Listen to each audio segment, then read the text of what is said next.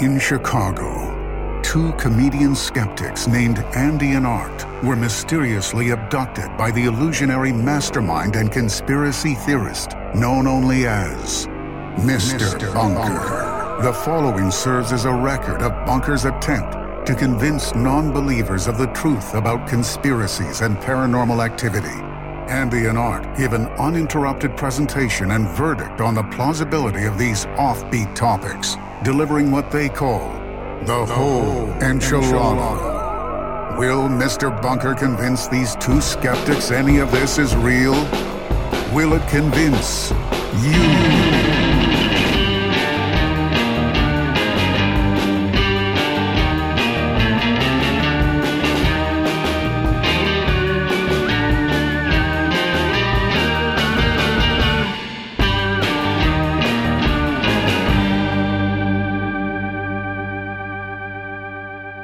Welcome to Mr. Bunker's Conspiracy Time podcast. As always, I'm your co-host, Art Stone, and not with me, as only a few times, is not your co-host, Andy Hart. Bunk Funkers, Andy is not in the bunker today. Mr. Bunker informed me that Andy is spending his life savings to revive the Little Rascals. Now, Bunk Funkers, this is concerning to me. It's concerning to me that Andy is spending his life savings to revive the Little Rascals, not because he's spending his life savings. That's for him to decide what to do with that sum of money. It's because it's disgusting watching a nearly 65-year-old man try to play a little boy. He wants to play Alfalfa. Of course, Andy immediately wanted to be Alfalfa, who he believes is the shining force of the Little Rascals, and it's his concept of it is that he is he's actually the buckwheat. Yeah. We all know he's the buckwheat. It's fucking disgusting, Bunk Bunkers, and I won't support it. I won't support this. I don't want to see Andy wear overalls with no shirt, to be fair. I don't know if anyone and does. A cowlick of his hair sticking straight up. But Bunk Bunkers, I am joined by a wonderful person. You know who she is based on bunker lore, but she is just so much more than that. It is the wonderful, it is the it is the bubbly, it is the just absolutely wonderful Natalie O. Hamilton is here. Hey. Hi, Natalie. I'm like a seltzer of a person. You are the bubbly or La Croix. Are you a pamplemousse? What are you? Oh, I love Le Pamplemousse. Le Pamplemousse.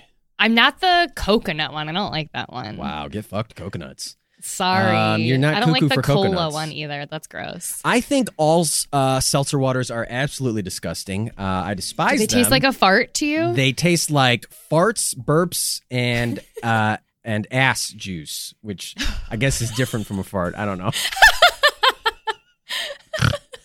No, I don't know. Maybe I just haven't found the right one. I don't know. Maybe you're the ass juice flavor of seltzer, but you have like a fancy French name. That's true. You know? La ass juice. Jus d'ass. What is ass in French? It's like cool. Oh my gosh. I'm going to look this up. Now, I will say this, though. I do like a Topo Chico. Oh, And yes. You being from, well, not being from, but being in the Austin area, the Texas Austin area, Yes. you are familiar with Topo Chico. Topo Chico is a way of life down here. Yeah. I do like a Topo actually, Chico. People will buy like souvenir shirts that say like Texas Chica on it and like the Topo Chico lettering. So it's like a very, very Austin thing to like have. Reminds me of a Topo screen Chico. name I used to have. Oh my God, Texas- what was it? Texas Chica.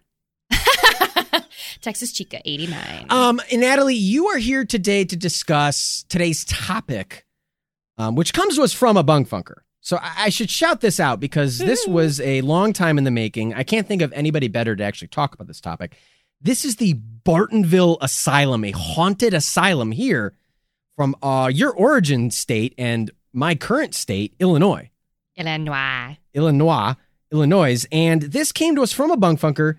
This is from Jake Lofthouse from Peoria, Illinois. Thank you, Jake, for this fantastic topic. Thanks, Jake. This is so paranormal stories, as we know in your lore, you are probably the most believer of any of our little bunker crew here, right? Is that fair to say? I am. I want to believe. I like to believe. I think it's like fun, you know. Yeah. I you would have this say weird thing about you where like you're able to have fun and you have like a good personality and people generally like gravitate towards you. It's something that I don't understand. I've never been able to capture it. It is weird. You're right to call me weird about that. No, yeah, I'm always I'm a spooky person, I think, and not in like a Lydia from Beetlejuice kind of spooky. No, you're not vibes. A goth in any way. I'm not I would say I'm not anti-goth, but I'm like opposite goth. Yeah. I'm like the opposite end of the spectrum, but I can appreciate gothicism. You appreciate what they're passionate about. Yeah. And also it's like genuinely interesting to me, like hauntings and ghosts. And I was totally into watching like Travel Channel haunted asylum stuff like when I was a teenager. Wow. That was like any time I was like flipping through the channels late at night in the summertime and there was like haunted asylum, like Denver's State. I was like, oh yeah. Like, woo, record this. Record it on the TiVo DVR. Literally, like DVR this. We had Comcast cable. And I definitely filled up our DVR with like ghost hunter stuff like that. I don't know. Wow. And that's why I think Mr. Bunker recruited you this week to do the research and to write our research portion. This was handcrafted by Natalie O'Hamilton. All Thank credit. you. I was in the lab for weeks. You were in the lab for weeks. I apologize for the smell. It's been nearly 3 years. We don't know what's causing it. Honestly, it's probably one of us. It's the sandwiches in the fridge, you know, the little mini fridge where you're supposed to keep your bacteria. Is that what those are? Yeah, they used to be sandwiches 3 years ago. I thought that was some weird experiment where Mr. Bunker was trying to grow mushrooms or something. Psychedelic mushrooms. They're quite fuzzy. But, you know, so this is a very ghost-heavy topic, Bunk Funkers. You're going to love this one. As always, you can check out the timestamp. It'll be in the show notes. But I think you should stick around because, Natalie, I want to talk to you. You mentioned a little bit earlier that you might have a little bit of a fresh new ghost story. Yes, I do. To tell us. I do. Which is very exciting. I just got off the phone with my mom to ask her permission to share this story with you all. This is hot off the press. This is the Krispy Kreme off the fucking factory line of ghost stories. Hotly glazed. The neon sign is on. You know what? I'll take a fucking day-old Krispy Kreme any day rather than a hot, fresh one. You know what? I didn't have Krispy Kreme until I was like in college. I never grew up eating them. My parents were like, we don't really like Krispy Kreme, so we're like never going to get them. And I think they're like only good when they're hot. Wow. I know. I know that my opinion is like opposite the norm because everyone's like, oh, you got to have those Krispy Kremes hot and fresh, dude. And I'm like, okay. Who talks like that? I don't know. These weird Krispy Kreme fanatics. And I'm like, it's just too much. It's way too rich and like hot and like gooey. I want it like a day old. I want that glaze crusty, like it's been at the bottom of a sock. I want that donut nice and like room temp. It's settled. It's not as like fluff. I don't know. I don't know what to say. Maybe that's why I'm a non-seltzer person. Well, you know what? It's okay. Own your feelings. It's okay to feel how you feel. Right. I'm here. Art, I hear you. Thank you. I feel you. All right. I love you. You are beautiful. Thank you can do anything. This is fantastic. All right. I'm going from like validating your feelings. Your check will be in the mail. Thank you, Natalie. I'm going from validating your feelings to like a Lizzo keynote speech. That's why you have that flute? Yeah, that's why I have my flute. That's why I'm currently twerking on the podcast. Yeah.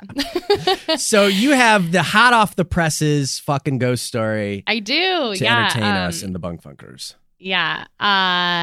So my mom actually saw a ghost in our house. Your childhood home? Yes, in the home that I grew up in, that my parents like still live in. my mom saw a ghost. I wasn't even born when this happened. My brother was born.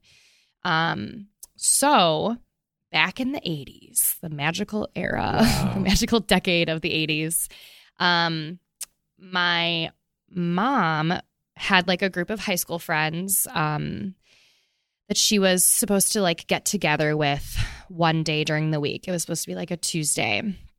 And she couldn't go for some reason. Something was happening, but my brother was like a year old maybe. Yeah.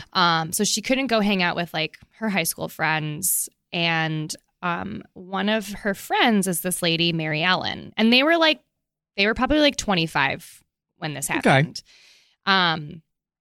Young, hip, hair teased, large bangles on their wrists.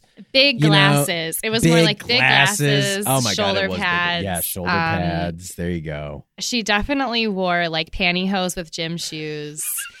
Dude. Oh yeah, that is like when I remember like, style from back then. Oh my God. It was the style at the time. It So was. she was supposed to hang out with Mary Ellen and some of her high school friends, and she couldn't for some reason. Probably my brother's fault, but so it was a Tuesday, and then the next day Mary Ellen got really sick. Like suddenly really sick, but she had always had like a heart condition. Ooh, okay. Where the doctors said that she like wouldn't live past the age of 14. So the fact that she was like 25 is like pretty crazy.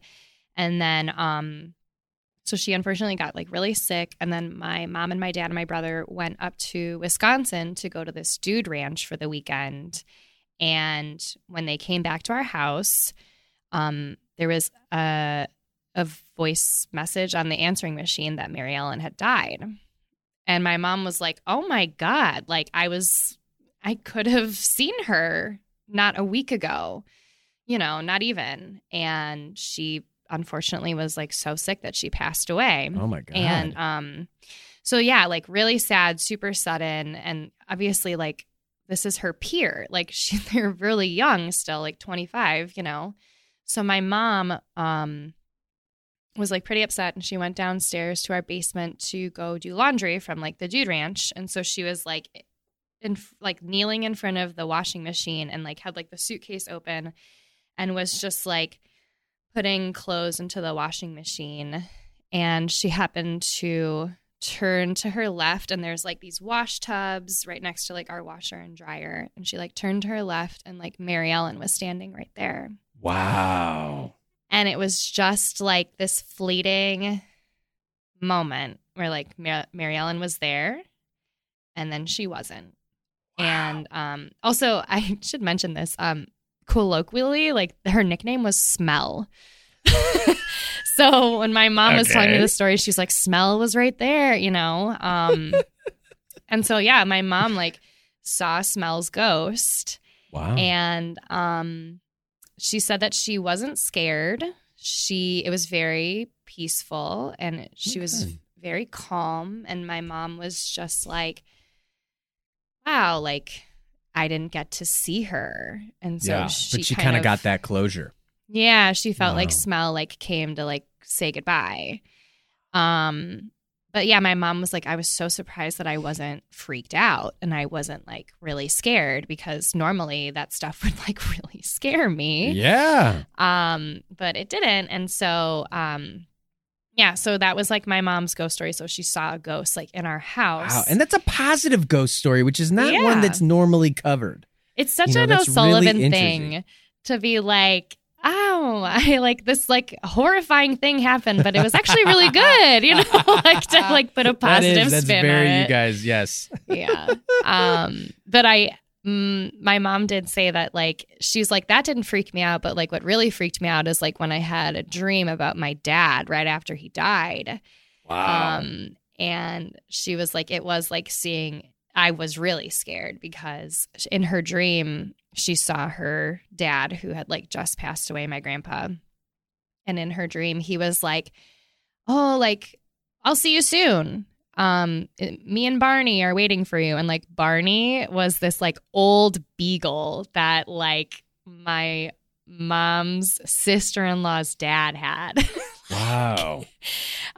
So weird. So yeah, like in her dream, she dreamt that like her dad was like, oh yeah, like we'll see you soon, you know, and she thought it was like this really weird omen of like she's gonna die soon, and she really freaked out when it happened. And I remember because like my grandma was living with us like right after my grandpa died, and I remember my mom like crying and telling my grandma that and being like, I saw dad and he said he's gonna see me soon, and I was like, whoa, you know.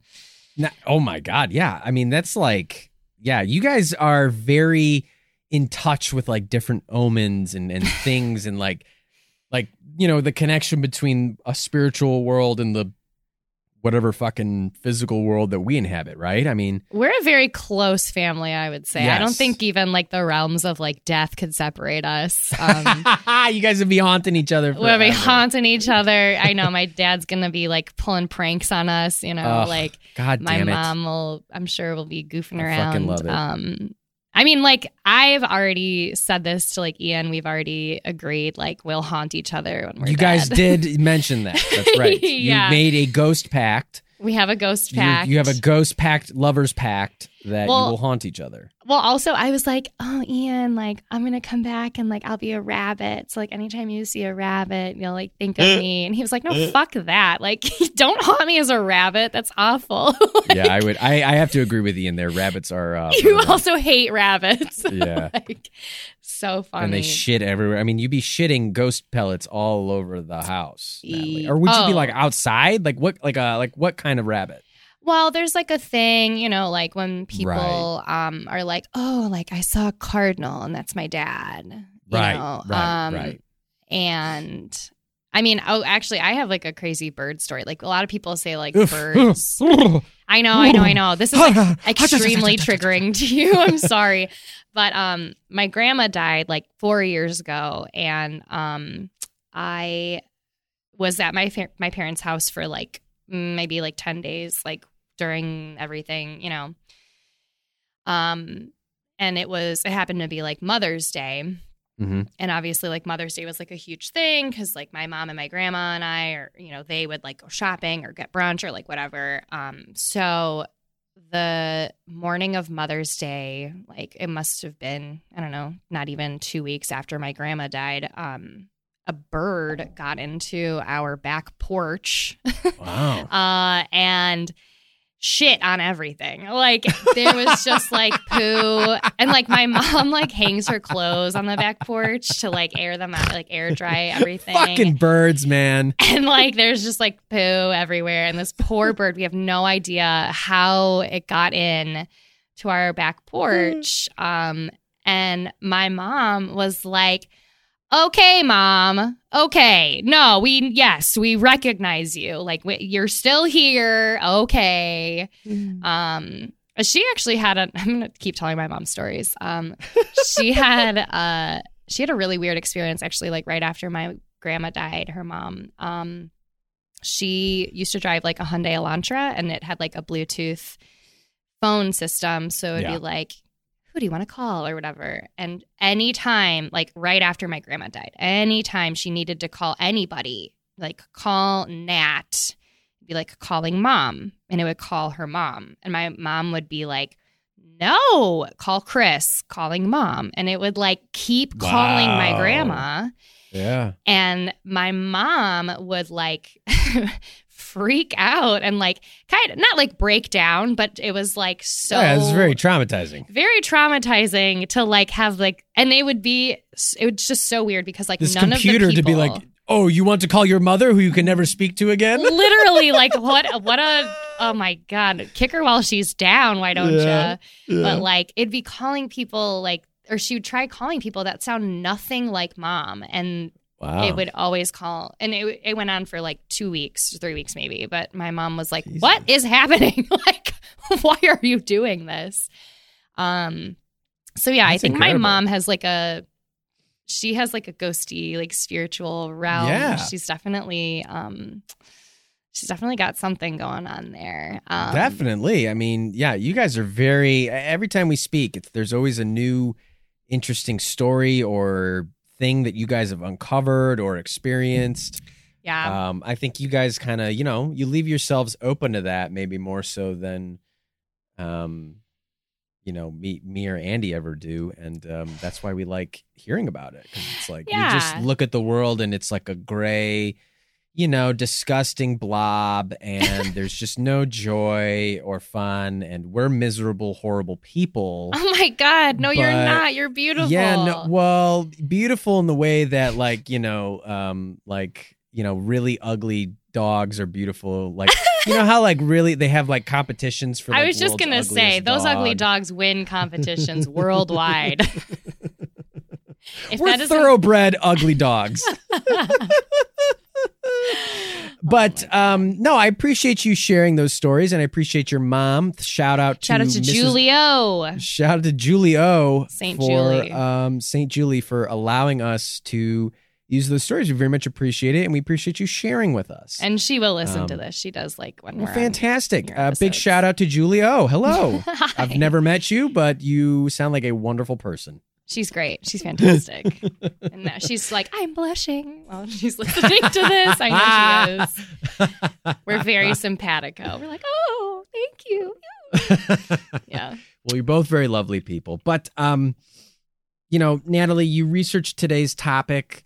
I want to ask you, well, actually, you know what? Let's save that. Let's save that for after the research. I think we should get into it. I think we got to start giving. The bunk funkers have to listen so they can figure out what you're going to ask me now. You played them. Very well done, Art. I have a lot of questions.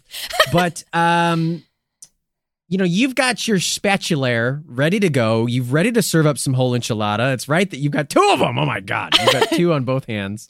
Oh, you're doing karate chop motions. You're ready to slice and dice up. Iron Chef. Oh, this is Iron Chef. Okay, you're biting out of a large pepper. I see. Okay. You're ready to serve up some whole enchilada. I am too, Natalie. I want to. This is a fun one. This is again all credit to Natalie O'Hamilton. I had so much fun researching this. Writer, researcher extraordinaire.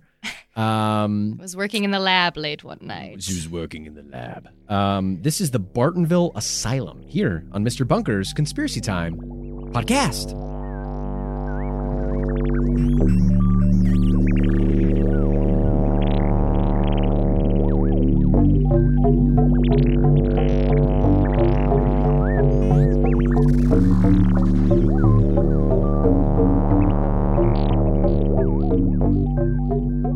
Funny Farm, Looney Bin, Laughing Academy, Booby Hatch, Nut House.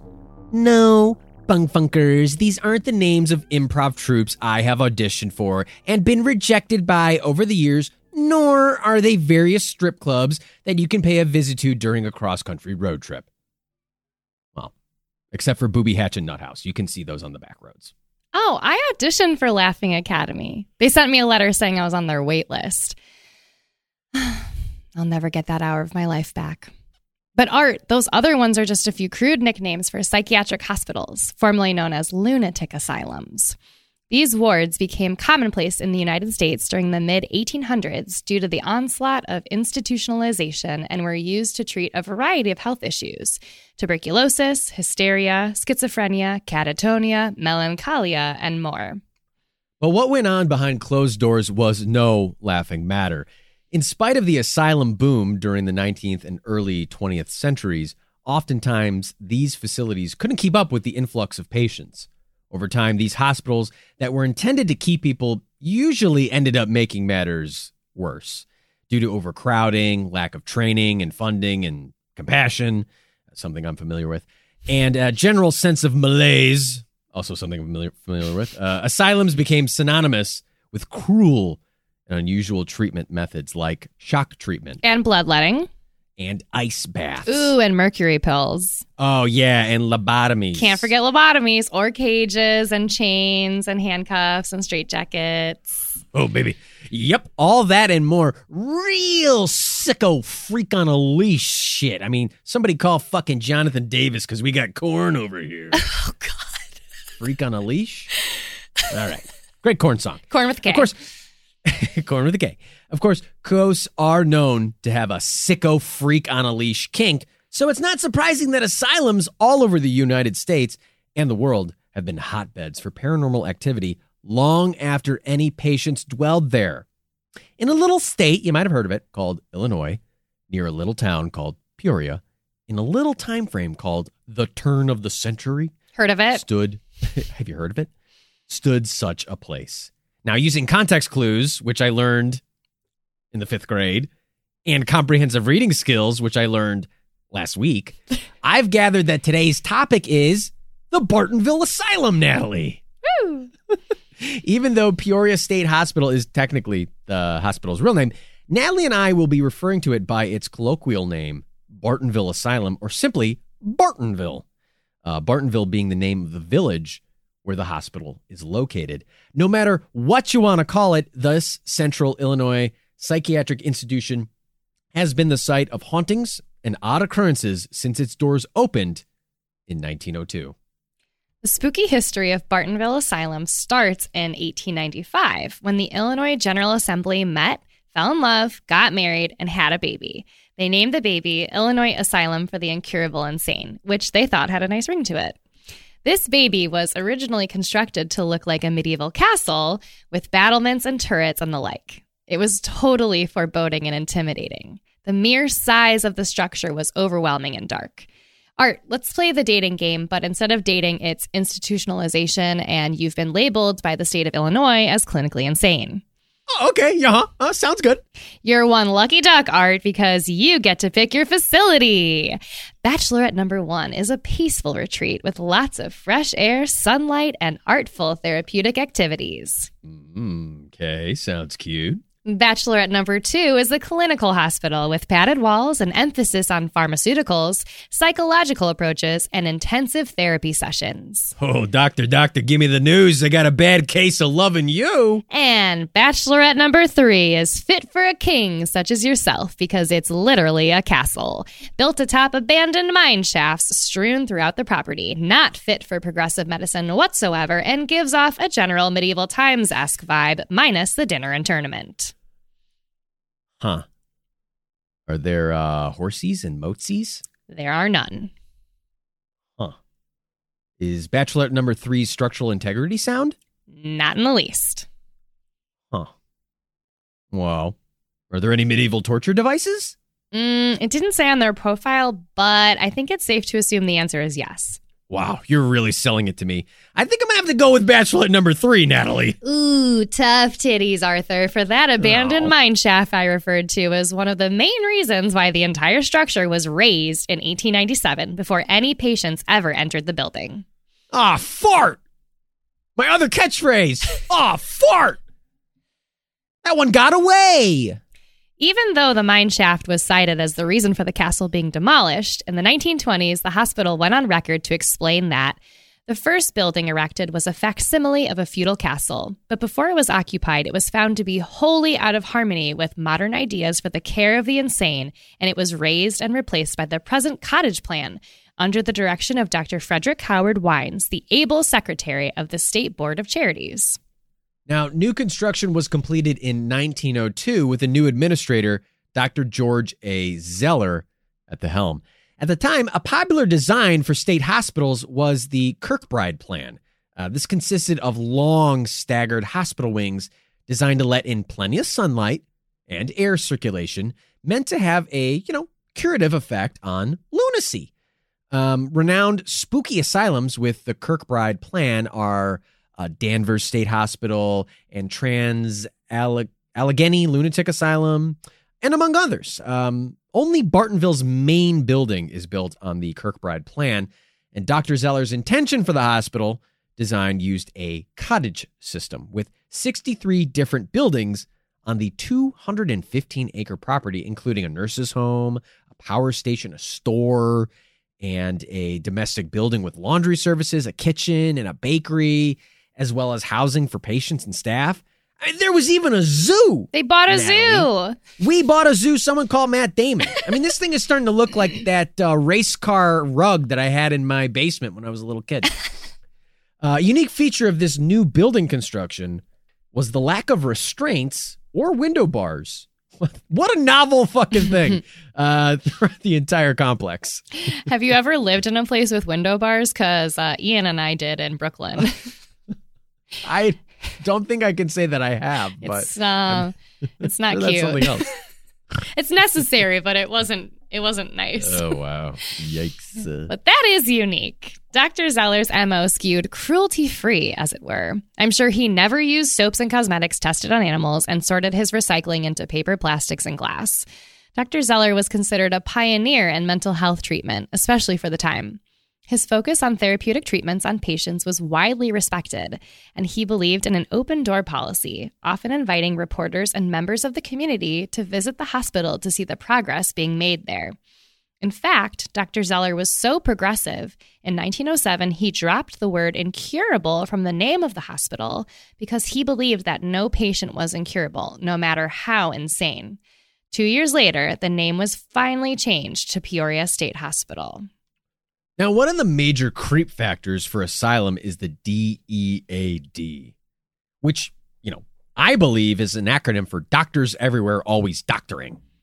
God, you ever meet a fucking doctor and they're always like, "Oh, I'm Dr. This. Nice to meet you, Art. I'm Dr. Blah, blah, blah. I'm here to examine your frail corpse of a body." It's so fucking pretentious. Like, if you have to shove your title in my face, just get away from me. You don't see me going, "Oh, I'm co-host Art." I'm sure they even put it on their fucking plane tickets, Natalie? Now boarding Dr. What's-His-Face in Group 1, probably. You okay, dude? Listen, Natalie, between you and me, I'll cut this out in post, but I have an anal physical coming up, and I'm not excited about it. Oh, Art, that's your annual physical. I saw the postcard on your fridge. So they're just going to weigh you and check your heart rate and stuff. Oh, God. Thank God. Jesus Christ. I was wondering why they put that on a postcard. Oh, my God. I was like, what the fuck? You're going to tell everybody that you're fucking sticking stuff up my butt? That's my personal pocket, not yours. Honestly, Art, I really feel like next time you buy plane tickets, you should put your title as co-host so they can announce you. Co-host of what? A fucking very lucrative podcast. But Art, you're totally right. The DEAD, aka the dead, are a huge part of what makes asylums majorly creepy and uncomfortable. Dr. Zeller had a plan, though. The hospital had 4 cemeteries on its grounds, and Dr. Zeller claimed responsibility for the burials of unclaimed patients who died on the premises. Some of these patients entered the hospital after being transferred from different facilities. Sadly, due in part to their mental state and the lack of intake forms, these patients were oftentimes nameless. Dr. Zeller created a burial corps made up of staff members and patients. Even if the patients were still considered disturbed, they were competent enough to dig graves and bury the dead. Herein lies the most well-known story to come from Bartonville Asylum, Old Book, and the Graveyard Elm. One of the more unusual grave diggers in Zeller's burial corps was Old Book, or a bookbinder. Apparently, Old Book suffered a severe mental breakdown at a printing press in Chicago, so severe it rendered him mute. No one knew his real name. An arresting officer marked his occupation as a quote-unquote bookbinder, and a county clerk accidentally entered that in his name a bookbinder. Henceforth known as Old Book, Dr. Zeller took a liking to him. He was strong, healthy, and capable, albeit uncommunicative. Old Book was well known and well liked throughout the hospital, and he was well suited for his new occupation as a gravedigger. Out of respect for the dead, each patient was given a funeral even though they were unclaimed and essentially a stranger. In spite of this, at every funeral, while the other gravediggers would stand aside as the caskets were lowered, Old Book would remove his cap and begin crying for the loss of another unknown. He was so taken by these funeral services that he would lean against an elm tree in the graveyard and loudly weep, openly sobbing until he was able to collect himself and continue his day. Now, after several years, eventually Old Book passed away, too. It was a significant loss that was felt by many. Dr. Zeller arranged the funeral and officiated the service that was attended by over 100 nurses and well over 300 spectators, staff, and patients. Old Book's casket was seated atop 2 crossbeams, waiting to be lowered into his grave by 4 men.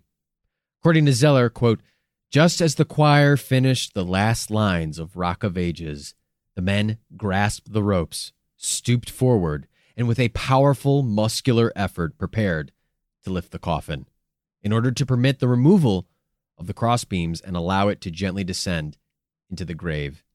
At a given signal, they heaved away the ropes, and the next instant, all four lay on their backs, for the coffin, instead of offering resistance, bounded into the air like an eggshell, as if it were empty. Obviously, people freaked the fuck out. Some people ran away screaming. Some people leaned in closer to the grave to check out what was going on. In the midst of everything, people heard what sounded like weeping. They turned towards the graveyard elm, only to see Old Book himself leaning up against the tree, loudly crying as he had done at all the other funerals. People were stunned. Dr. Zeller asked the burial corps to remove the lid of the casket to ensure that the corpse was where it should be. As soon as the lid was lifted, the crying suddenly stopped. People looked to the graveyard elm, and Old Book had vanished. Inside the casket was his corpse, lying ever so dead.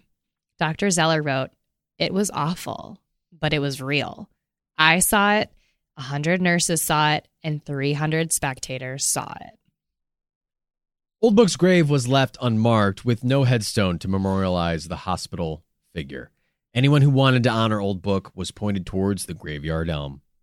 Curiously, just days after Old Book's funeral, the graveyard elm began to wither.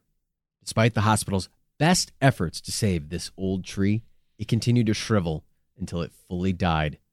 Workers tried to remove the dead tree, but at the first cut of the axe, the elm let out an agonizing, despairing cry of pain. When Dr. Zeller suggested the tree be burned instead, workers resisted as the flames caused the graveyard elm to emanate a loud, sobbing sound. Art, let me ask you this. If a tree sobs in a graveyard, but there's only the dead bodies of unnamed mental patients buried in the general vicinity, does it really make a sound? Boy, oh boy. That's for the eggheads to ponder, Natalie. That's some pretty freaky stuff, Art. It's true. In spite of the eventual removal of the tree and Old Book's death, his ghostly apparition and sounds of wailing and sobbing have been reported by numerous staff members, nurses, and patients over the years. Now, that's not the only freaky-deaky stuff that's happened at Bartonville. In its early days, Dr. Zeller welcomed a patient named Rhoda Derry through his hospital doors. The details of Rhoda Derry's case are particularly sad and disturbing. Listener, please be forewarned. Rhoda became a patient at Bartonville in 1904 when she was 70 years old. Now, considering the average life expectancy for men and women was 46 and 49, respectively, at the time, being 70 was like fucking mind-blowing. Yeah. Coupled with the fact that Rhoda had been in and out of asylums and almshouses since the mid-1800s, I mean, her old age was an extraordinary feat. She was like a Galapagos turtle.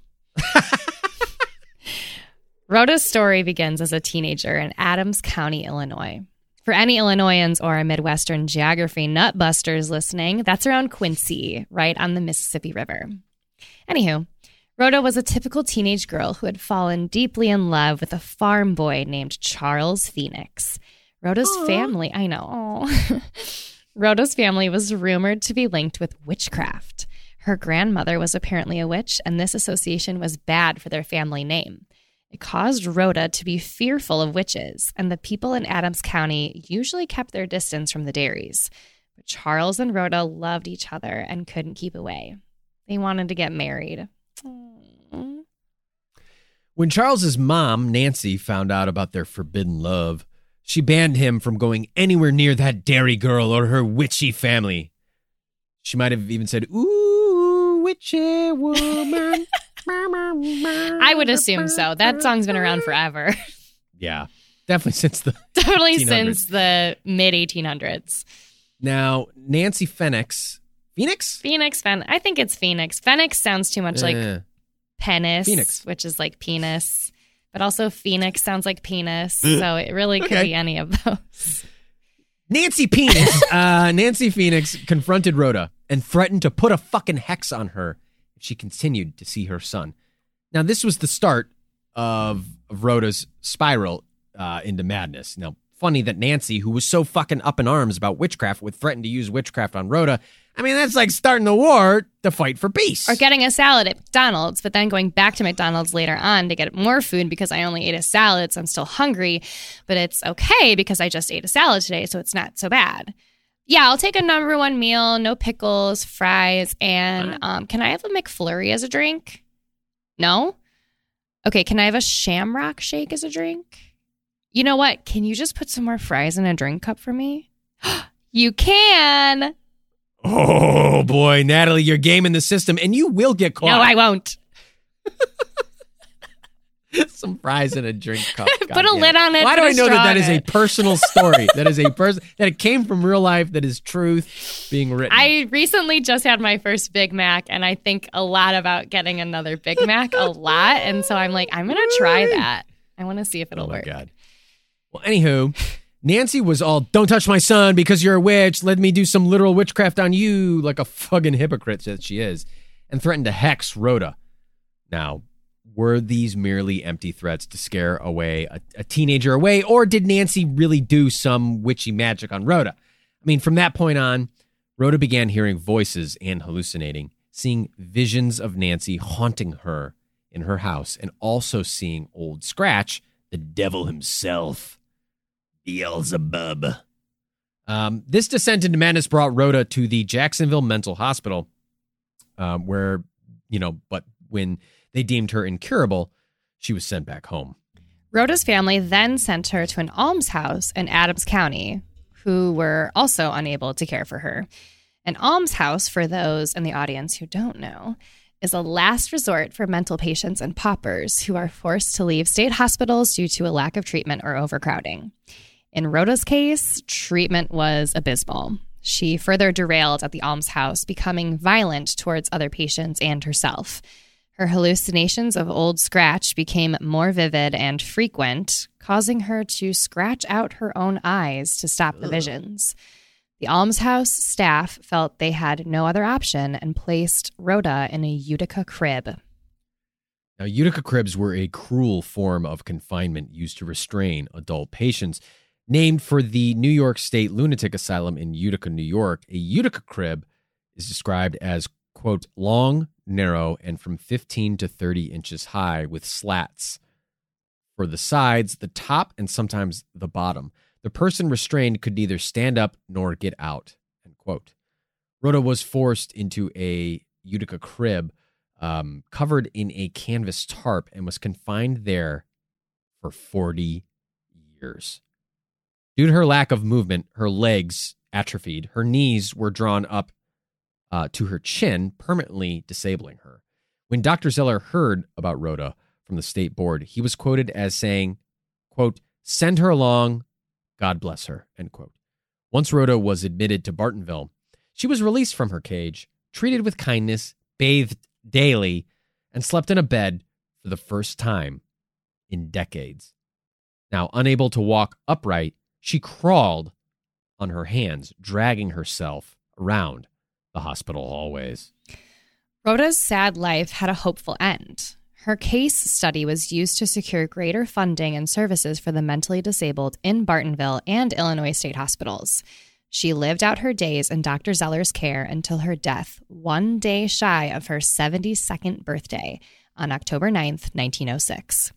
Rhoda is buried in grave number 217 on the hospital grounds. Dr. Zeller wrote that, quote, passing of this most unfortunate woman calls for more than formal notice, as she was alone in her class, and it is not likely that her duplicate could be found in the United States or in the world, end quote. Now, there's a whole show about her, right, Natalie? What, Rhoda? Natalie, I think you mean whom, Rhoda? I'm talking about the TV show Rhoda. Yeah, Rhoda. The show is a show about Rhoda, right? Rhoda the TV show is a Mary Tyler Moore spinoff about Mary Tyler Moore's best friend Rhoda, who's very spunky and fashionable and is seen as unconventional by her Jewish family's expectations, and it was made in the 1970s. Using context clues and comprehensive reading skills, I'm willing to conclude that this Rhoda and that Rhoda are not the same Rhoda. And I mean, like, if it is, they've taken some poetic licenses with that story. That's all I'm trying to say. Yeah, most definitely.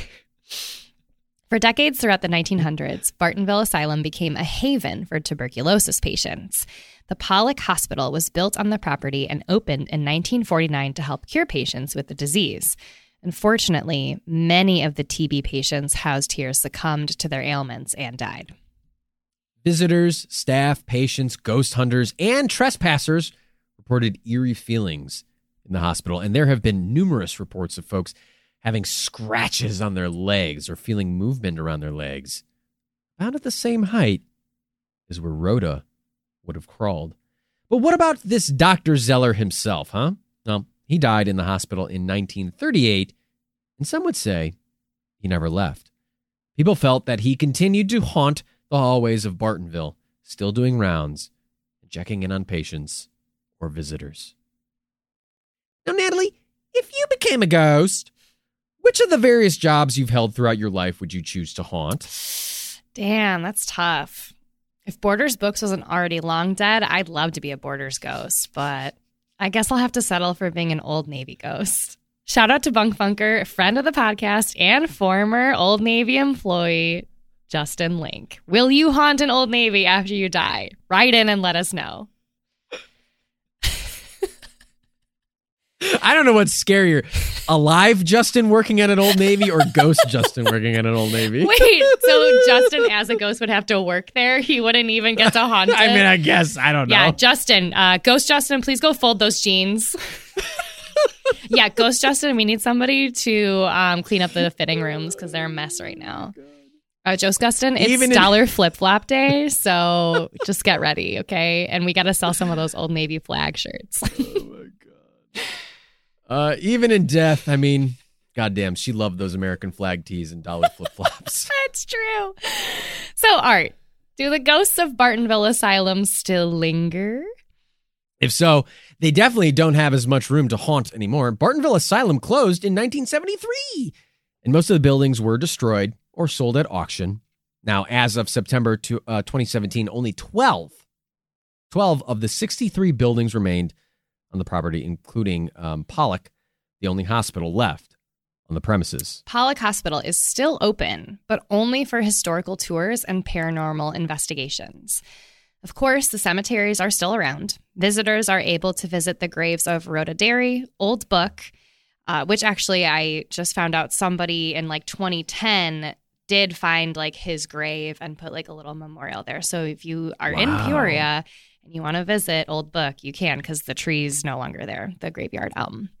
But you can also visit the grave of a patient with one very adventurous lineage, Emily Belcher, the last surviving descendant of the legendary explorer Sir Francis Drake, was treated by Dr. Zeller and died in 1928. Now, it's possible that things still go bump in the night here.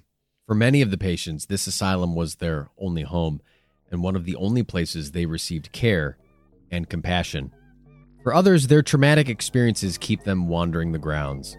Either way, these spirits seem to continue seeking treatment at Bartonville Asylum.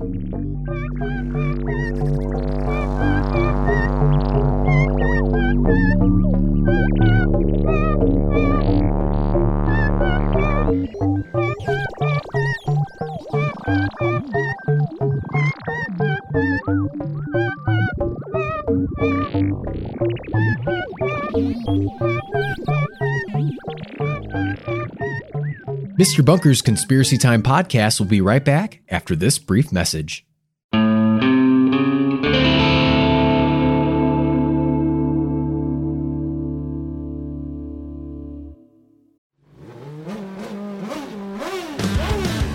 I'm Bruce Martin, host of Pit Pass Indy. Each week, I go behind the scenes of the NTT IndyCar Series and introduce our listeners to the biggest stars of IndyCar, which features the Indianapolis 500 as its cornerstone event. The men and women that compete in IndyCar may be the bravest athletes in all of sport, as danger lurks around every corner. They are able to look danger in the eye without flinching. That is why the NTT IndyCar Series features the best racing on the planet. Join me every week as we talk to the stars of IndyCar, including the legends of the Indianapolis 500 on Pit Pass Indy from Evergreen Podcast.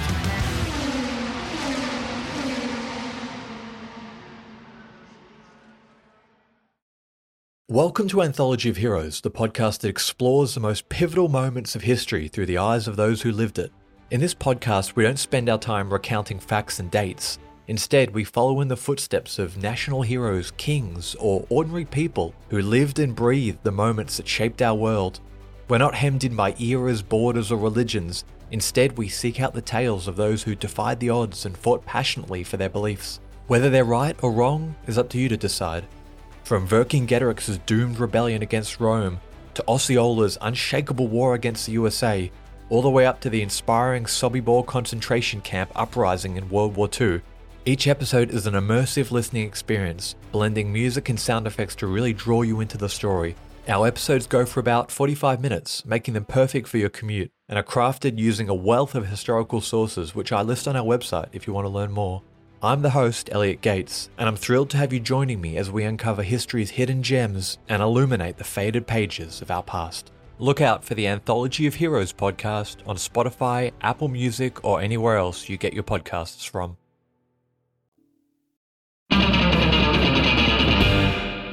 All right, welcome back, Bunk Funkers. That was Natalie's research of the Bartonville Asylum. Thank you, Natalie. Still with me today, Natalie O'Sullivan. No, Hamilton Sullivan. No, Hamilton. Natalie O'Sullivan Hamilton. Now, have you ever been to the Bartonville Asylum? No, I have not. I've been to Really? Peoria, Okay. but not to the asylum. Yeah, I don't think I've been there either. Have you been to that? What's the Joliet has a haunted jail, right? Yeah. And there's like they do a haunted house there every year. Mm-hmm. Yeah. That actually was like a big thing. Like if you Google Bartonville Asylum, Yeah. what comes up is like the haunted house that they have. It's kind of like a haunted trails thing. Okay. Have pretty interesting Google reviews for the Bartonville Asylum haunted house. People were like, well, I arrived on crutches, and they were like, this is going to be a problem for you. I'm like, who is doing a haunted trail on crutches? Like, that sucks. And I like love the like, let's keep the party going vibe, but also like, just heal, my friend. Yeah. Just because you're at a hospital doesn't mean that they're going to be able to help you out here. Come on, babe. Or at least, make that your costume. Something like that. So you've never been to Bartonville. Both of us haven't. Have you been in any other have you visited any other main like haunted places or things like that? Maybe Illinois specific or no?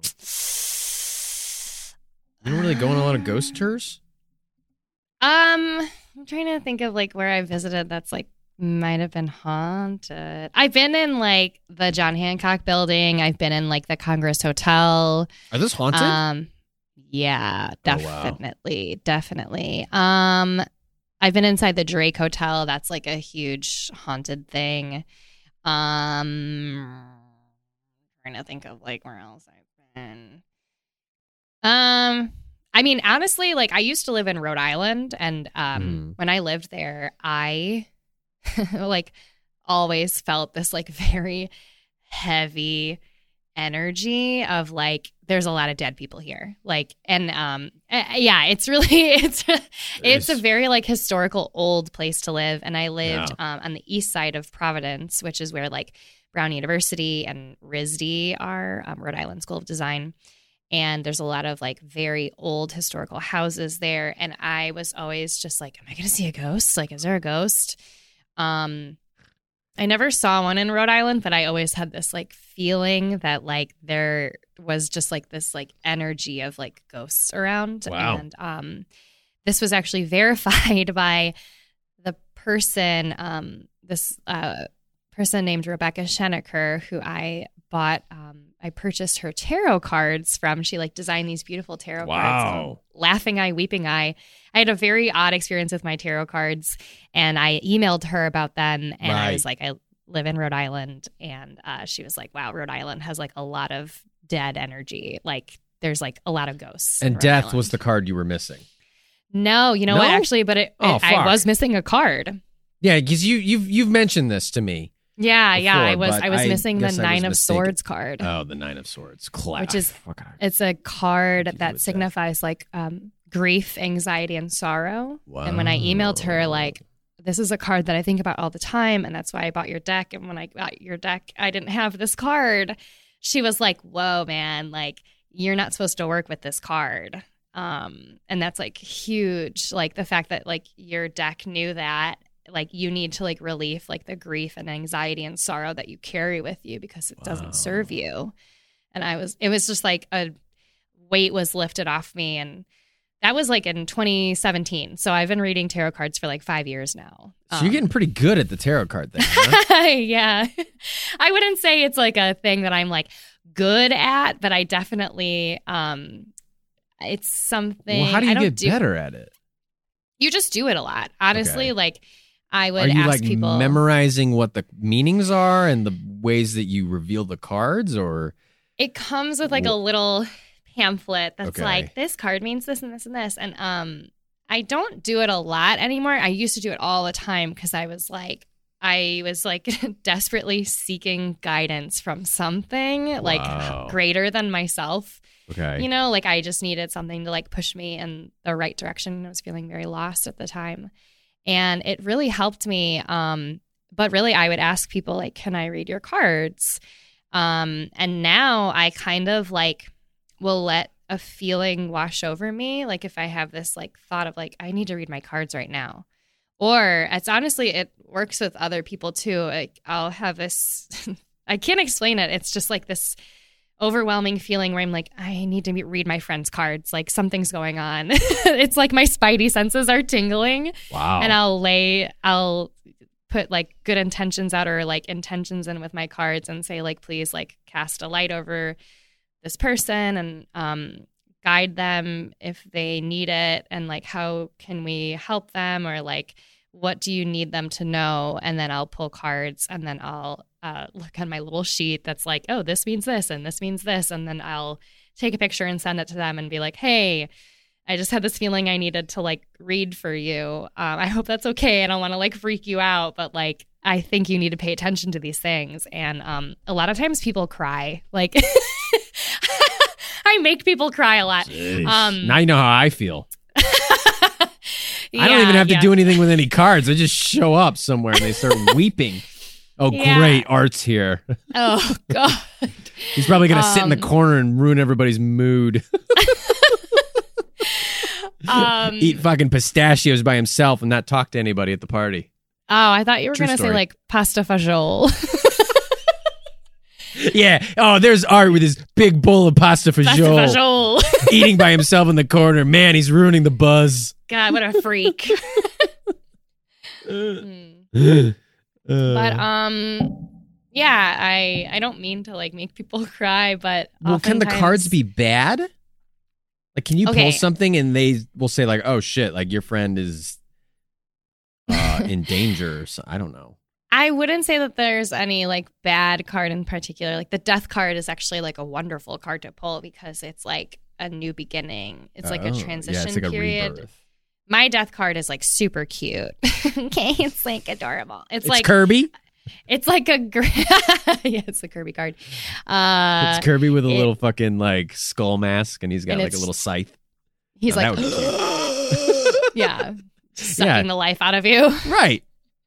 No, my death card is like a gravestone with a skull on it, but there's like a flower and a butterfly with it, and it's like in death there is so much life. You know, Yeah. it's kind of like the Lion King when they're like, oh, like when we Yeah, die, yeah, we become yeah, food for the gazelles. You know, like Yeah. so. I wouldn't say that there's like any like particularly like bad card. There's certainly cards that like I've pulled over and over again and been like, damn, this is like I need to pay attention to this and I'm clearly not getting the message. So that's kind of how you know, like sometimes you'll just pull the same cards over and over again and you're like, okay. I got it. I gotta get it. Wow. Otherwise, one thing I want to say about tarot that like the first time someone pulled cards for me said to me was your future is fluid. So when you, and it really depends on like what your intentions are when you pull them. It's called a spread. So you can say like, Okay, I'm going to pull a familiar. spread for you, like a past card, a present card, a future card. All right. And my future card was this 9 of Swords, which is this grief, anxiety, and sorrow. And I was like, oh my God, that's exactly how I feel all the time. And Wait, she that was your like, future card. yeah. And she was like, it's your future, but your future is fluid, which means that like you have the power, like you are in control. If you keep doing what you're doing in the present, it's going to continue to lead you down this path of grief, anxiety, and sorrow. So you better get right with yourself and like make a change and do something. I just hit my mic. I'm sorry. You better do something better for yourself and start healing yourself before you just like keep going down this. So really, you got the you better check yourself before you Shrek yourself kind of reading. Literally Shrek 2. Like, yeah. Yeah. Oh my gosh. I had to Shrek myself and it worked. And honestly, like since I've been reading tarot, I've made so many positive changes in my life. And I felt like I've been able to like open up to myself and like really like listen to it's like the Cascada song that's like, listen to your heart, you know? We're calling for you. Every high school dance, hell yeah. Every high school Every time dance. we touch, we get this feeling. And then everybody starts dancing. Yeah, and my Forever 21 dress, my polka dot dress, probably. With like, we know. We know. But it's good. If you're curious about tarot, this is like what I'm putting out to the bunk funkers. If you're curious about tarot, just like try to get a reading. See if someone will give you a reading, and just remember that your future's fluid, and it may put some things in perspective to you. Like that's really what I used it for. I was like, I need a greater perspective on like where my life is headed. And it really helped. And that can kind of like fit into a lot of different categories for people. Some people need a wake up call in any kind of way, right? Yeah. Yeah. No, and I mean, people always say that, right? That like, you know, oh, you need to go to therapy. And it's like, yeah, therapy's great. But like for some people, therapy sometimes doesn't work or doesn't do the whole thing or, you know, or whatever. Like, yeah. So I think too, like my cards, like I said, the deck is called Laughing Eye, Weeping Eye, or Laiwai. My cards are beautiful. The art, that's like really what I enjoyed so much about them. They're not like a typical tarot deck. They're by this like incredible artist, Rebecca Schenecker, and like they're just so pretty. Yeah. And sometimes like there's like been certain cards, like I've had people read cards for me and I'm like, I don't want to touch your cards. Like, can you touch your cards? I don't know. Like some people are also really touchy about being like, I don't want you to touch my cards. Oh, wow. Yeah. Like it's really weird. Like there's this like push-pull energy, and some people are like, I'm just gonna pull this for you. And then some people are like, oh no, you can pull your own cards because this is for you, you know? Wow. Now, I mean, is that the way that it always works? Is like you do a past, present, future spread, or are there different spreads? No, there's different. Okay, so this spreads. is like a smorgasbord. So that you've got onion dip, you've got, you know, it's a charcuterie of tarot. You've got spinach, artichoke, you've got I pull every year, every New Year's, I pull 13 cards for myself. So I pull a card for every month of the year that's coming up. And then I also pull like a year card, or like a vibe card, I call it. To vibe like, card. Hey, this is like what the general vibe of your year is going to be. And then I write it down. And sometimes I check back in after like a month is over and be like, oh, actually that was very accurate. And I also pull them for Ian every year, but he doesn't like to look at it until like the end of the year. Cause he's like, I feel like it's too like, it's predictive, and he doesn't like that, which I respect, because if you're it's such an Ian thing. I can already see him. If you're pulling a card and it's like heartbreak or loss, and he's like, oh God, you know, like I don't want to like that. You don't want to fill him with dread. No, exactly. And it's like, how do I spin this? I don't want to like feel like I have to like spin it for him to make him feel like, you know, I don't want to make it any inauthentic in any way. Right. So I like secretly pull cards for him, write them down in like one of his notebooks. And then at the end of the year, I'm like, hey, like, let's go through. I don't even remember if we did that last year. I know I pulled cards for him for 2021. I don't remember if we like ever went over them together. Yikes. They're just in one of his notebooks somewhere. Jeez Louise. Well, that's fantastic. I mean, it's very interesting to me because I know nothing about any of that or how it works. I agree with you, though. I do really like the artwork of the different cards, and I think it's neat that way. But, I get what Ian's coming from. I feel like it would always stick in the back of my mind, like, oh, well, I pulled this card, and like, when's it all gonna come crashing down, right? Exactly. But, and it's like, there's a whole card about like when's it all gonna come crashing down. It's called the Tower. It's like that was like when my life was like feeling like I was in shambles, and I kept pulling the Tower, and it was like everything that you have built up until this point is falling to pieces at your feet. And I was like, cool, good. What do I do now? But honestly, like reading tarot and like continuing to like try to find like meanings from it was hugely impactful in my life. So wow. Well, Bunkfunkers, there you go. Tarot expert Natalie O'Hamilton and not an expert, just an enthusiast. Tarot enthusiast, tarot influenced. If you have an interest in tarot, let us know. Or if you've had interesting experiences using the tarot, let us know. What were your stories? Now, I mean, here's the thing, though, Natalie. It's, we're talking Bartonville Asylum here. Yeah. What do you make of some of this big haunted energy here, or you're not buying into it? I would have to say it's haunted. I mean, like... It's pretty, like, A-list, S-tier fucking haunted. Yeah. Like a haunted asylum, like, yeah. The thing is, too, like, so many people came through these doors. I'm going to pull up a number for you, if I can find a number. It's definitely, like, in the several thousands. So you can't, like... Okay, it's kind of like art. Have you ever been to Lollapalooza? Yeah, I worked there for 6 years. What? Yeah, we probably crossed paths. I mean, didn't even know it. I snuck into Lollapalooza once. Well, slap on the wrist, Natalie. My high school boyfriend's mom was like a cop working security, so she was like, come right this way. So we were like, okay.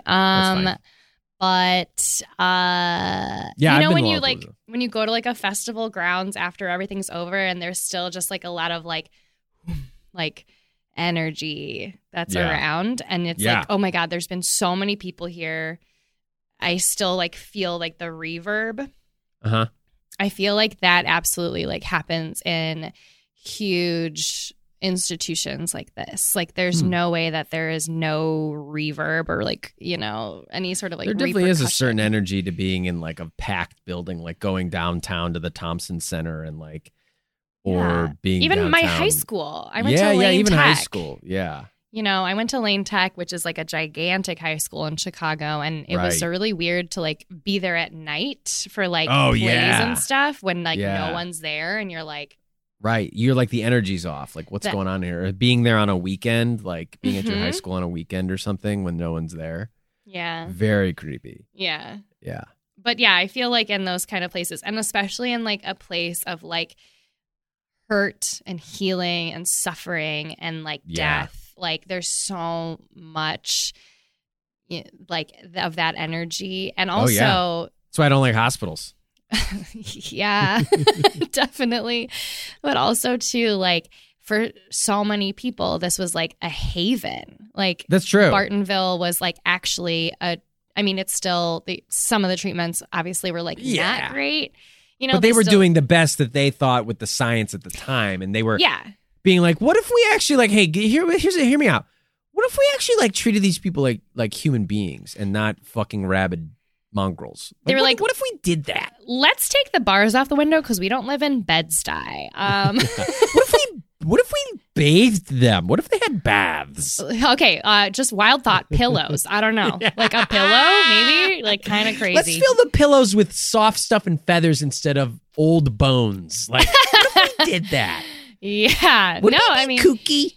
Like, it's like, geez crazy. Louise. Yeah. What if we like clothed them? I don't know. If we clothed our patients. Kind of wild, but let's try it. The asylum, the institution, it is like, it's a trope, but it's also like, I mean, it's still a thing that even till today is like there's just these places of abuse and neglect. When you hear the horror stories about nursing homes, and there's always one, you always look like, you can look up any nursing home in the news, and it's like there's always some story about like, oh, they were like fucking just like abusing the shit out of the patients, and like, it's awful. You just think about that, and it's like, people were just left there to be abandoned essentially. And but you're right, Bartonville was kind of like a positive in a plague kind of Bartonville was the most woke of asylums at the time. Bartonville was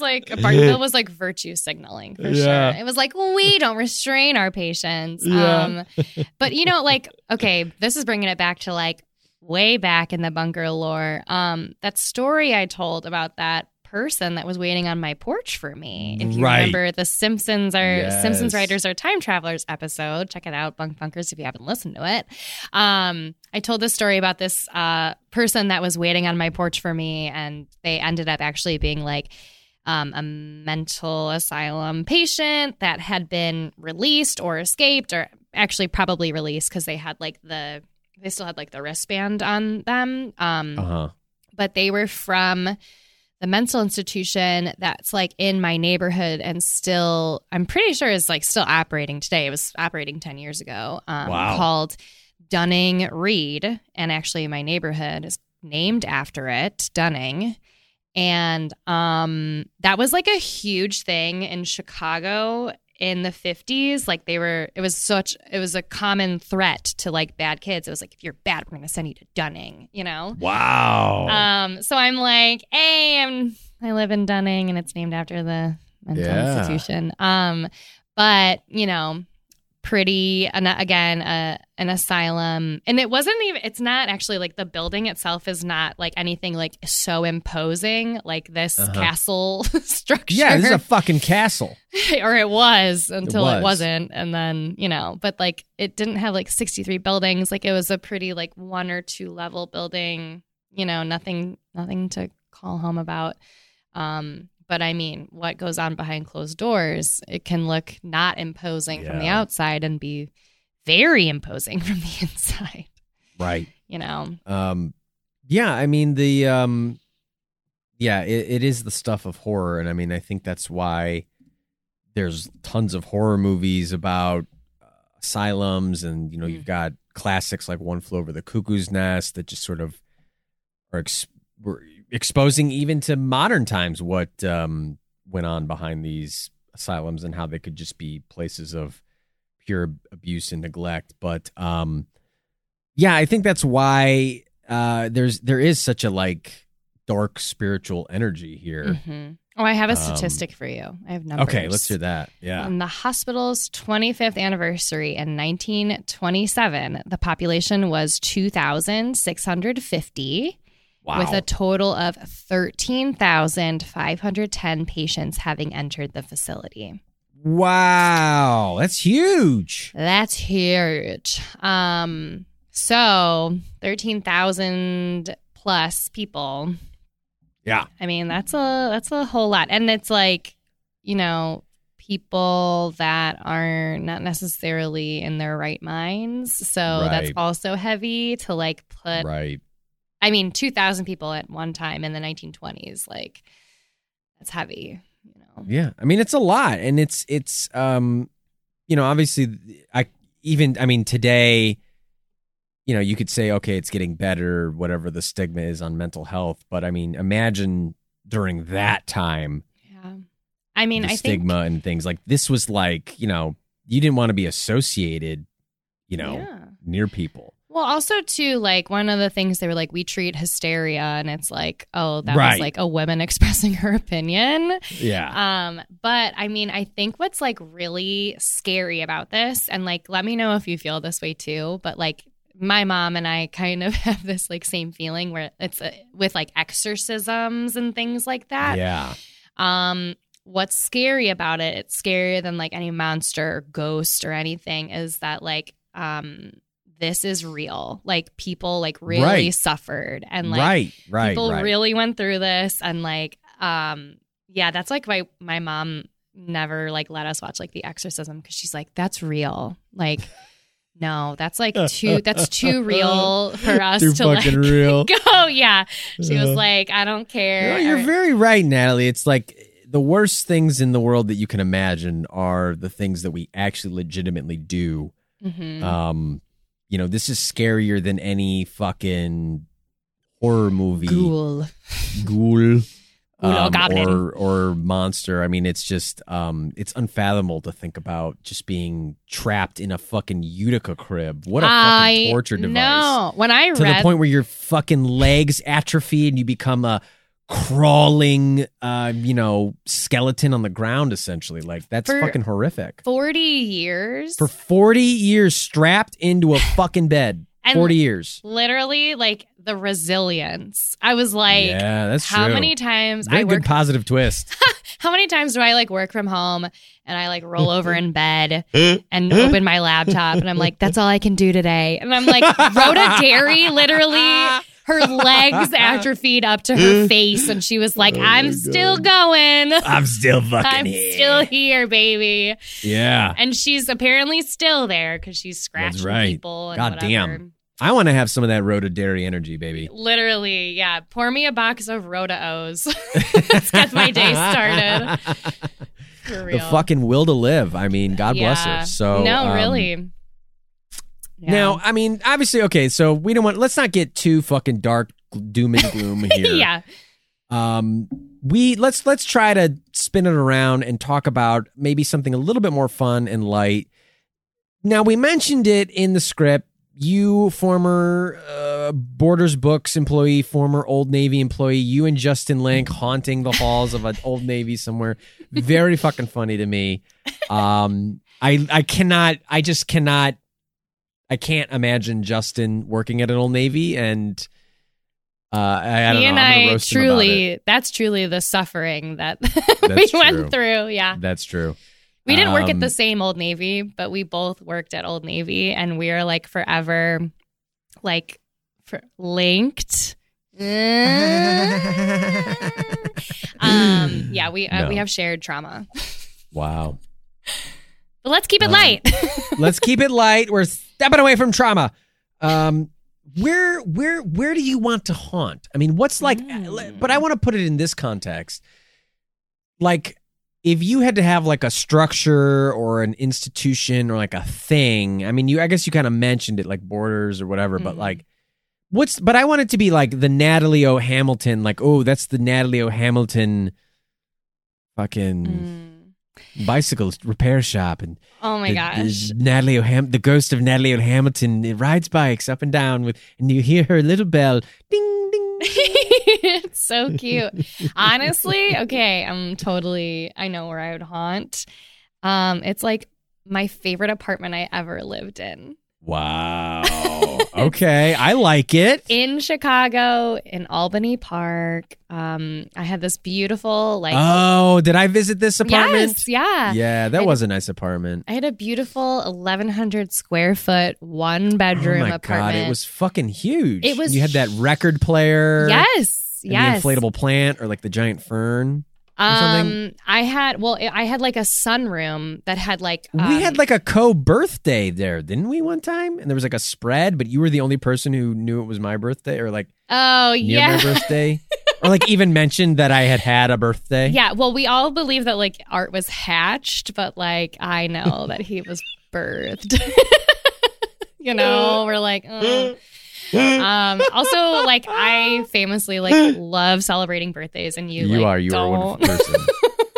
No, I remember now. You took a photo. There was a thing that I think it said fart with like birthday letters, and you had a photo of me. Yes. And there was a huge spread. Oh yeah, that was a great apartment. That was a huge apartment. It was a huge apartment. It was gorgeous. I had like a sunroom with like windows on all sides, and it was filled with like plants. And I would like paint. And I didn't have a TV in that apartment. Really? I never had a TV. I had like my laptop, and I had a work iPad. that I would just like sleep with in my bed, which was fine. It only had one closet in the apartment, and it was in the bedroom. Wow. I mean, like a full bathroom with like a bathtub. I had God. windows like literally on every side of this apartment. It was gorgeous, and it was $780 a month. Oh, Holy fuck! It was $780 a month. I lived alone. I never had internet in this apartment. What? I never got Wi-Fi, but my neighbor upstairs had like unlocked Wi-Fi, which is like so great for me. So every month I would be like, I made brownies, I made muffins, and that's like how I paid for Wi-Fi. Oh my God! Air Natalie. quotes. And also she would have like really loud sex. So sometimes I would be like, okay, like I'm paying for it in other ways. Which also, and I'm like, girl, get it. Good for you. But yeah, it was like truly, and I lived alone and it was amazing. And like I cultivated my space and I just loved it there. It was hard to leave. But again, like we all leave for different reasons. And it was time for me to graduate and move to Rhode Island, actually. But that's right. I remember where this was in the timeline of in my lore, of in my me, timeline. of your lore, of your personal lore. But I would totally haunt that place, and I would just Yeah, like hang out that in would the be cool. sunroom. Hell yeah, very cool, lovely, very fitting for you, Natalie. I think that makes a lot of sense. I don't know. I guess for me, I don't know. Would you haunt a Dungeons and Dragons or a Rubik's Cube convention? My God. As I look at my 5 Rubik's Cubes that are sitting to my right. Your babies? My babies. No, I might haunt like a gym. That could be kind of fun. Oh. I like don't know if I someone's have a like particular one in mind. someone's but- like working out in the mirror and you're like right Yeah. next to them. Like, Right. I'm a ghost working on my ghost gains. are you a swole ghost?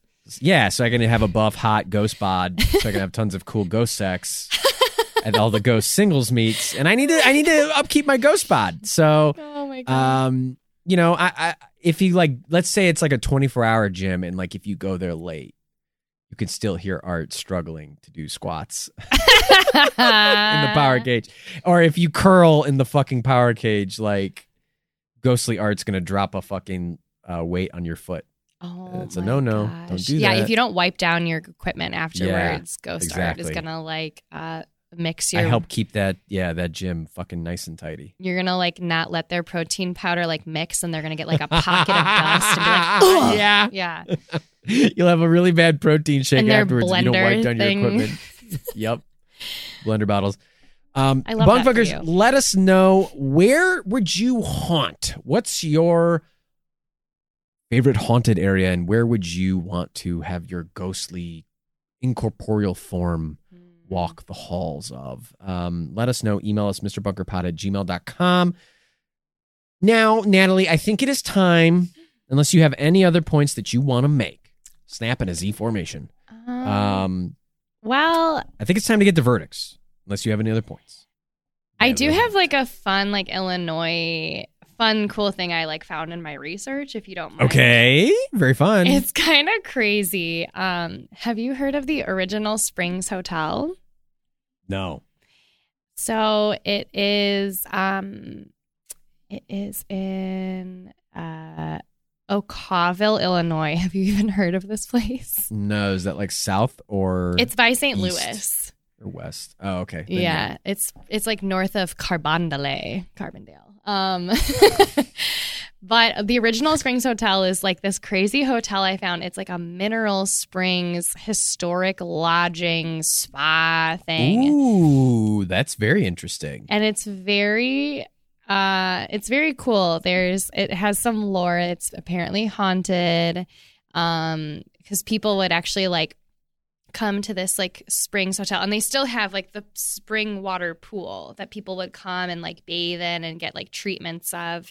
And apparently like the people that owned it, like a woman that like couldn't walk was like treated in these spring waters and then was like able to walk, and she basically like forced her husband to like buy this hotel because she's like, it works, it fucking works, we gotta buy this place, like let's do it. But the one thing that I want to ask you is when I was looking up this Original Springs Hotel in Oakville, Illinois, I was looking through Google Photos of it, and I happened to look at the pool, and right next to the pool, there is a vending machine for Ski Cola. Have you ever heard of Ski Cola? Ski Cola. No. What the fuck is Ski Cola? Skeet Cola? Ski, like skis. Like, I'm going skiing. It's so crazy. I have never heard of this. I've never seen this in my life. This is a lemon citrus. Yeah. Lemon lime citrus plus real orange. It's like Squirt or Sundrop. It's Squirt or Sundrop. Yeah. Wow. I was like more. Real orange and lemon juice. It's orange and lemon. It's orange and lemon, which actually in Ireland, there's this thing called club soda.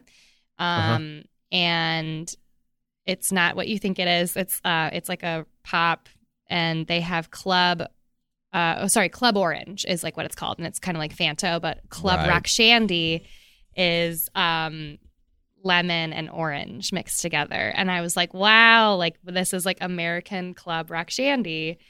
And so I went on, when I was researching Bartonville Asylum, I went down such a rabbit hole. And I was going to buy you a case of ski. Oh my God, Natalie! I was like, Ian, I have to buy Art, because they also their version of Coca-Cola is called Double Cola, and like the company is like Double Cola Company, and so I was like, oh, I'm gonna buy Art like a case of pop and surprise him with it, but it's literally like $28, and I was like, I'm not gonna do that. That's crazy. No, Bunk Funkers, I have to call out on air. Natalie got me a lovely gift for my birthday. I had a birthday recently, and she sent me some it's haunted coffee, like famous Resurrection Mary and La Llorona coffee inspired small batch coffee. I've been drinking it. I had a cup of it this morning through my French press. It was fucking great. Yay, good. So I have to say on air, thank you, Natalie, for that lovely gift. You are so welcome. I'm glad you enjoy it. You are a fucking expert gift giver. I famously fucking hate surprises and I'm not good at it. But you surprised the shit out of me. I got that package. I was out the door. I was about to head out to go pick up lunch. And I saw that there was a package from somebody. And I was like, what the fuck is this package? I don't remember ordering anything. What is this? I was so freaked out. And then I opened it. I was looking at it. And then I put two and two together because I knew you were researching this. And I was like, oh my God, Natalie got me. She fucking got me. I was so surprised. I got your ass.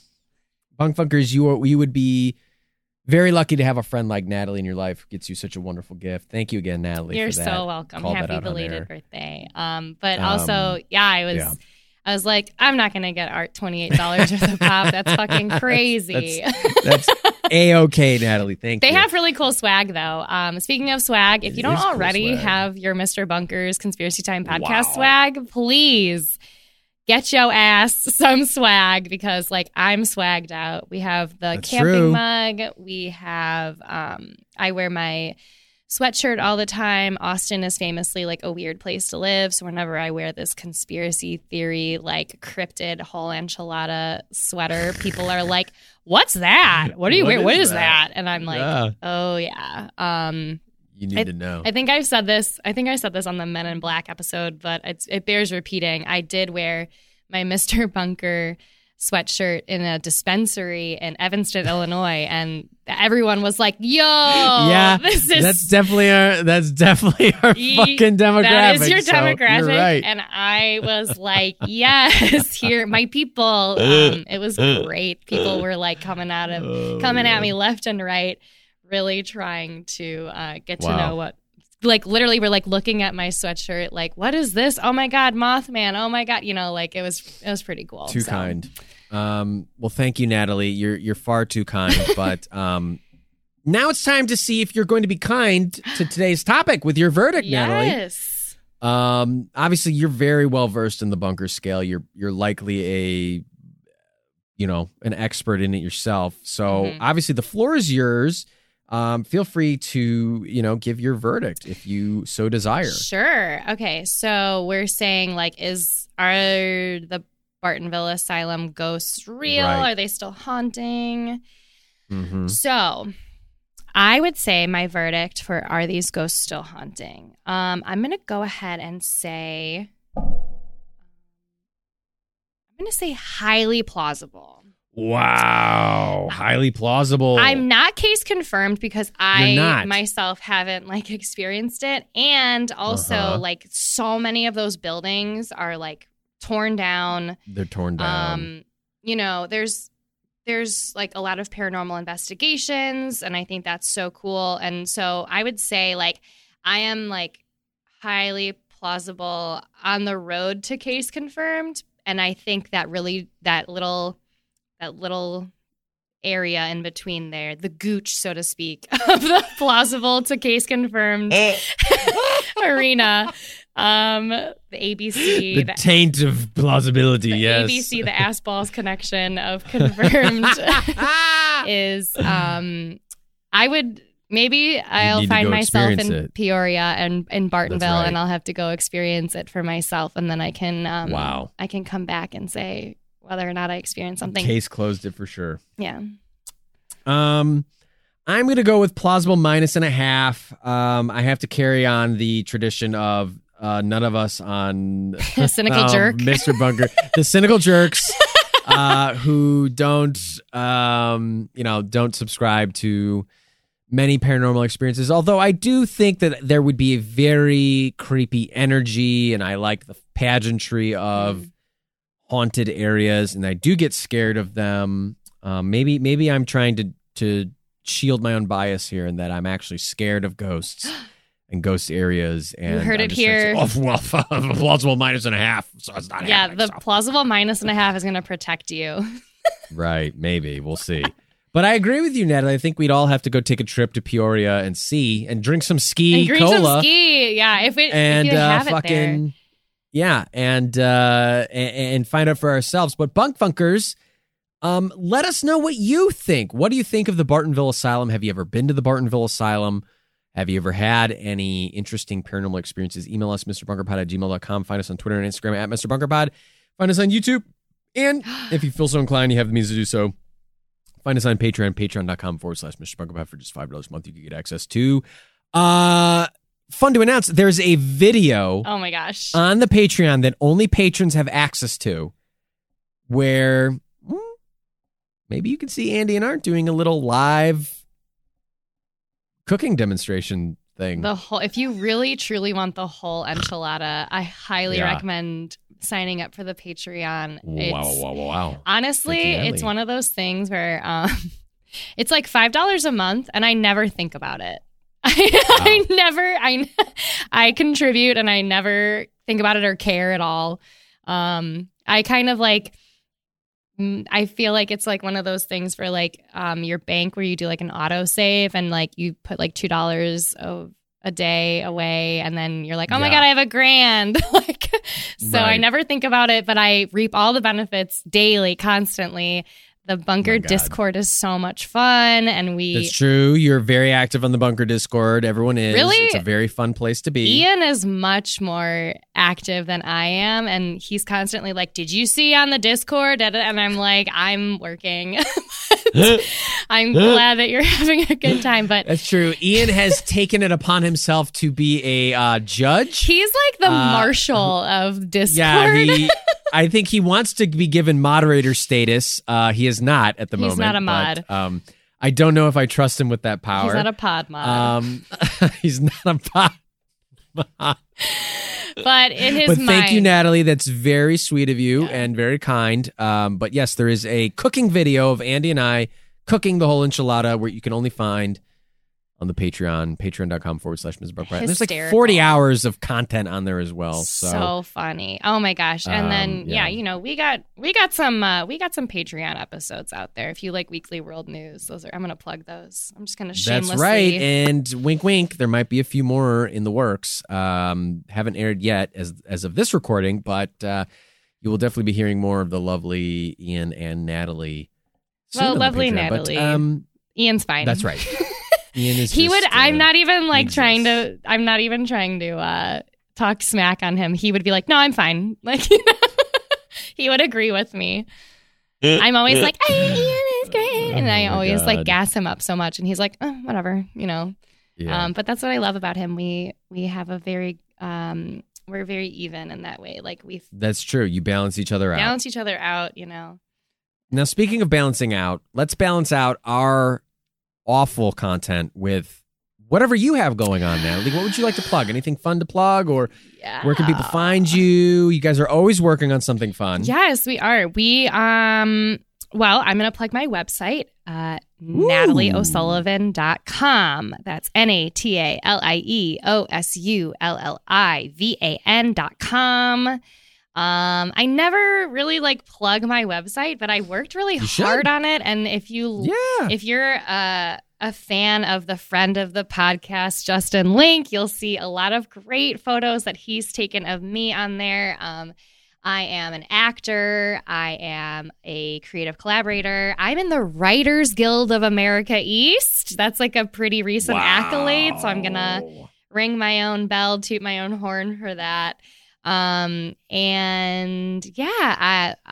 website, you can also access my and Ian's talk show called 100% Sweatpants. This is our quarantine talk show that we did while we lived in Brooklyn that we are going to be rebooting pretty soon.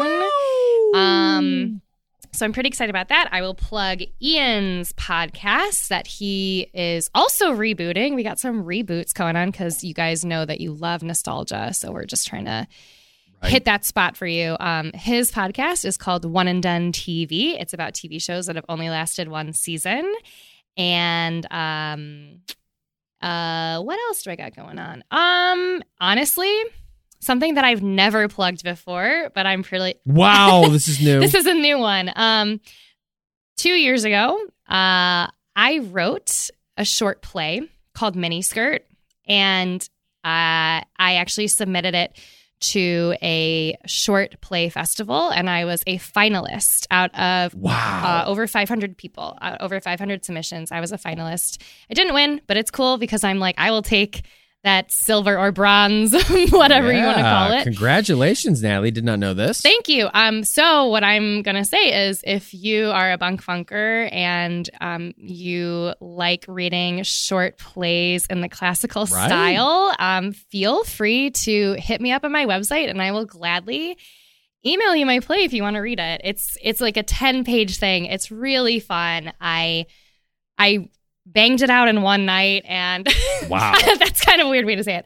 I wrote it. It's a little aggressive. I banged it out. I banged that one out there one night. I wrote it in like a few hours one night, and I handed it to Ian, and he was like, "This is a home run. Like, this is really cool." Yeah.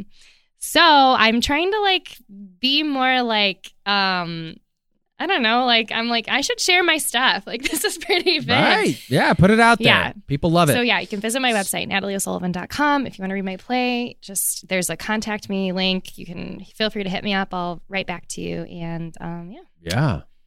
Fantastic. Thank you, Natalie. Thank you, Art. Funk Funkers, check her out. The O'Hamiltons, I mean, obviously even just separate from themselves, they're always cooking up something, so keep tabs on them, and you will always be entertained. So, and my Instagram is @CottontailBandit. That's right. So if you want to see what I'm up to, I'm very active on Instagram. So if you're curious That's about true. what my You guys life is are. like, Cottontail Bandit. You guys live a fun, interesting life full of friendship and love and fun and happiness. We try. All things that are, foreign to me, but I like to experience them through you guys. So I too would recommend, checking out the O'Hamiltons on the social medias. Yay. All right. So Natalie, I mean, here we go. We got to wrap this up here. We got to get out of the bunker. Mm-hmm. The enchiladas have been served. It's time to clean up. Yeah. Spoiler alert, you're going to have to help. Oh, I'm like really good at doing dishes. We talked about that. So. Oh, okay. It's just a thing that we don't I mean, most guests don't really know this, but it's like, yeah, you have to Well, yeah, you cook, I clean. clean up after. Yeah. So. Well, no, I mean, it's like we all have cooked it, so we're all going to clean it. And Yeah. stuff, so it's like, Do I get to wear gloves? we're out of gloves. Dang. So Give me a pair of you your just socks kinda- then. Natalie's going to be wearing a pair of old art socks Oh. to help us clean up after delivering the whole enchilada on the Bartonville Asylum. Natalie, any last words of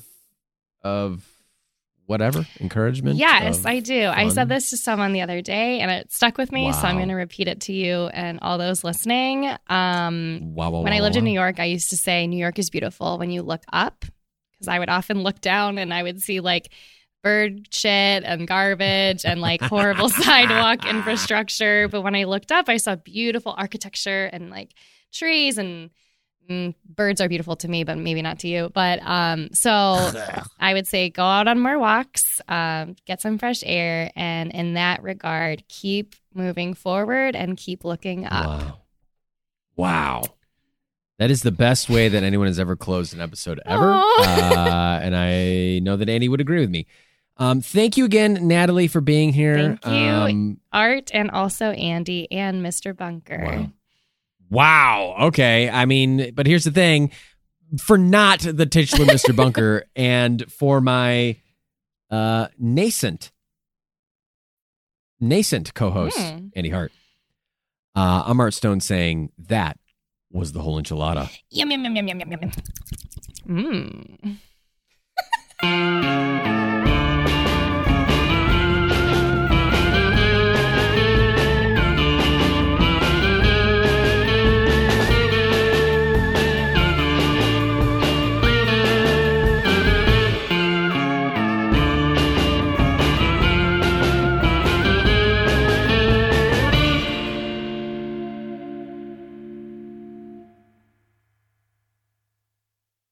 Well, hey, podcast listener. My name is Vince, and I'm the host of a show called The RR Show. It stands for Reddit Readings. We're going to sit down twice a week, and I'm going to bring you the most entertaining stories from all of the best subreddits that exist online. Things like malicious compliance, petty revenge, hey, lady, I don't work here. Oh, there's so much more. Lots of great stories and things you won't believe. Like the one time this dude was caught in a bathroom with his friend and he was slapping them because that was the only way that he could actually legitimately help them. A mall cop comes in with a taser. Oh, yeah, the rest is history. It's going to be fun. There's, I don't know, I got like 20 seconds left, so I don't got much more time to tell you another story. But just join me on The RR Show. It's from Evergreen Podcast, produced in partnership with Wessler Media. So The RR Show, wherever you get podcasts, subscribe today. And it's like an adult story time. Let's hang out together. The RR Show. Subscribe today wherever you get your podcasts.